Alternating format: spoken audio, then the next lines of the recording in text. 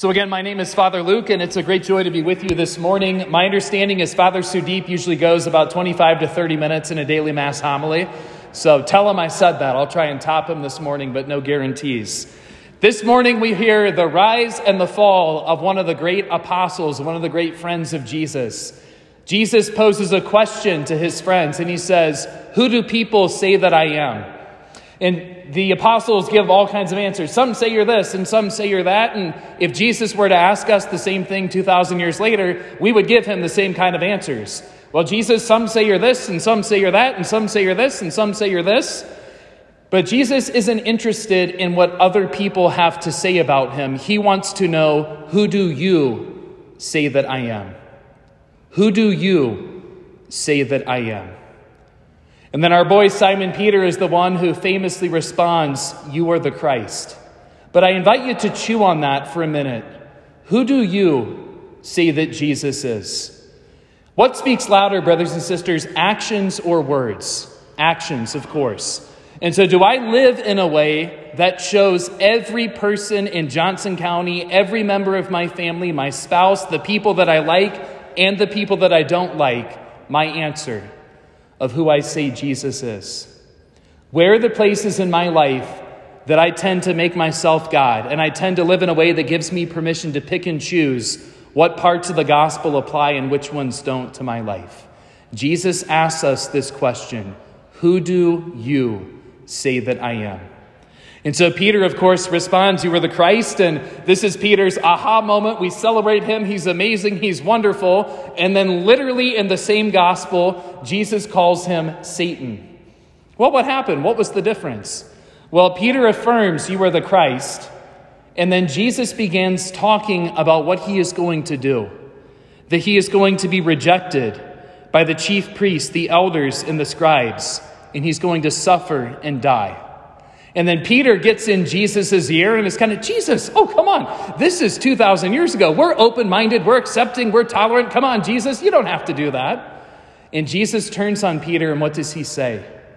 "Get behind me, Satan." Why? Because you are thinking as human beings do, not as God does.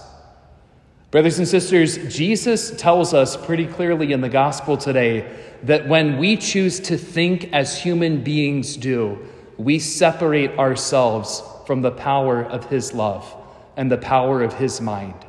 And so we live in a culture that loves to think as human beings do. But you heard from your God in the gospel today, that is not the way to life.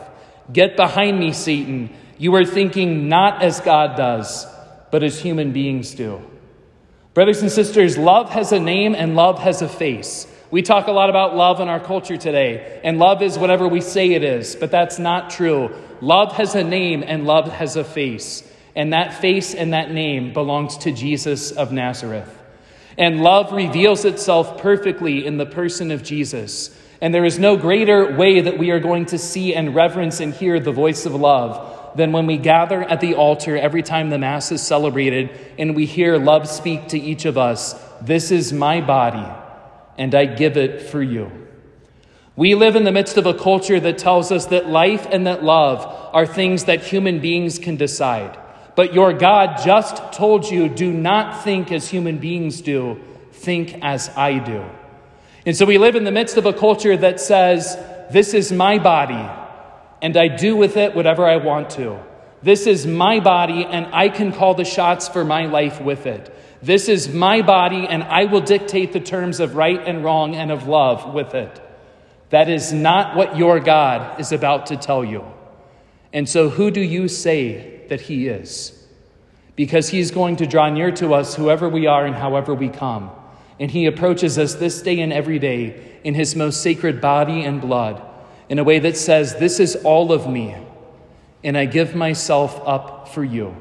If you don't see it, you're still worthy of that gift. If you reject it, you're still worthy of that gift. If you ignore it, you're still worthy of that gift. If you spit upon it and walk away, you are still worthy of the gift of my love. That we could receive this love, and that we could live this love in a culture that mocks and rejects Jesus and his gospel of life. It is through holiness and the witness of Christ-like love that cultures have been renewed throughout history.